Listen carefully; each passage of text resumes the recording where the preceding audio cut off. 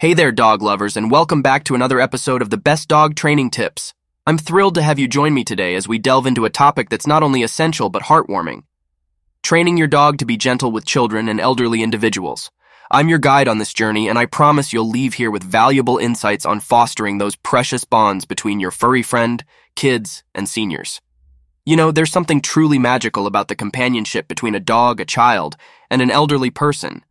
But ensuring that this relationship remains safe and enjoyable for all parties requires some thoughtful training.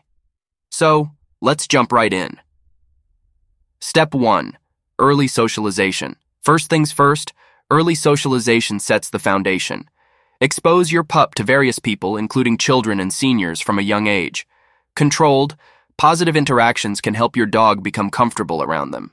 Gradually increase exposure, always rewarding calm and gentle behavior. Step 2. Basic obedience training. Now, let's move on to basic obedience training.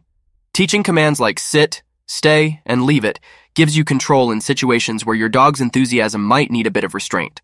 A well-behaved dog is more likely to be gentle. Step 3.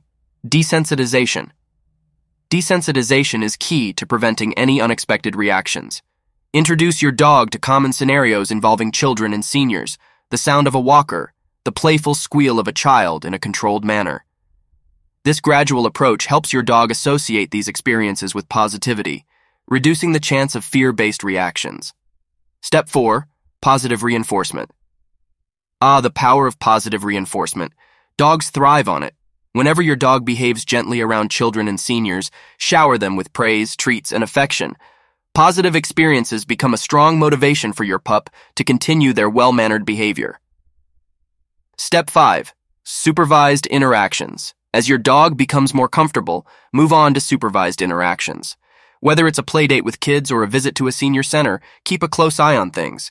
Redirect your dog's attention if needed, and ensure everyone involved feels at ease. Step 6. Teaching calmness. Teaching your dog to be calm around children and elderly individuals is vital. Use commands like gentle when offering treats, encouraging your dog to take them delicately. This technique translates into how they interact with their little and elderly friends. Step 7. Setting boundaries. Remember, it's crucial to teach your children and seniors about your dog's boundaries too. Educate them on when to approach, how to pet gently, and when to give your pup some space. This mutual respect ensures a harmonious relationship. Step 8. Reading body language. Now let's talk about understanding your dog's body language. Recognizing signs of stress, fear, or discomfort is vital. If your dog looks tense, a wagging tail might not mean happiness. Equipping yourself with this knowledge helps prevent uncomfortable situations. Step 9. Practice patience. Patience is your greatest ally throughout this journey. Some dogs might take longer to adjust than others, and that's okay. Every step forward, no matter how small, is a victory, so celebrate the progress and remain patient. Step 10. Professional guidance.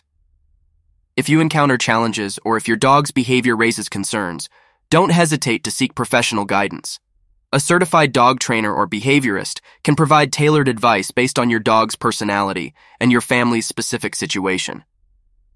As we wrap up today's episode, let's reflect on the beautiful journey you're embarking upon.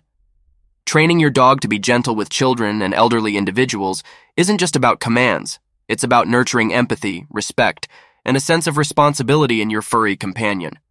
Remember, the time and effort you invest now will shape a lifetime of heartwarming memories and meaningful connections. So, stay patient, stay positive, and keep fostering those beautiful bonds. Thank you for tuning in to another episode of the Best Dog Training Tips. If you found today's episode helpful, make sure to subscribe so you never miss an episode. And as always, give your pup an extra belly rub from me. Until next time, happy training.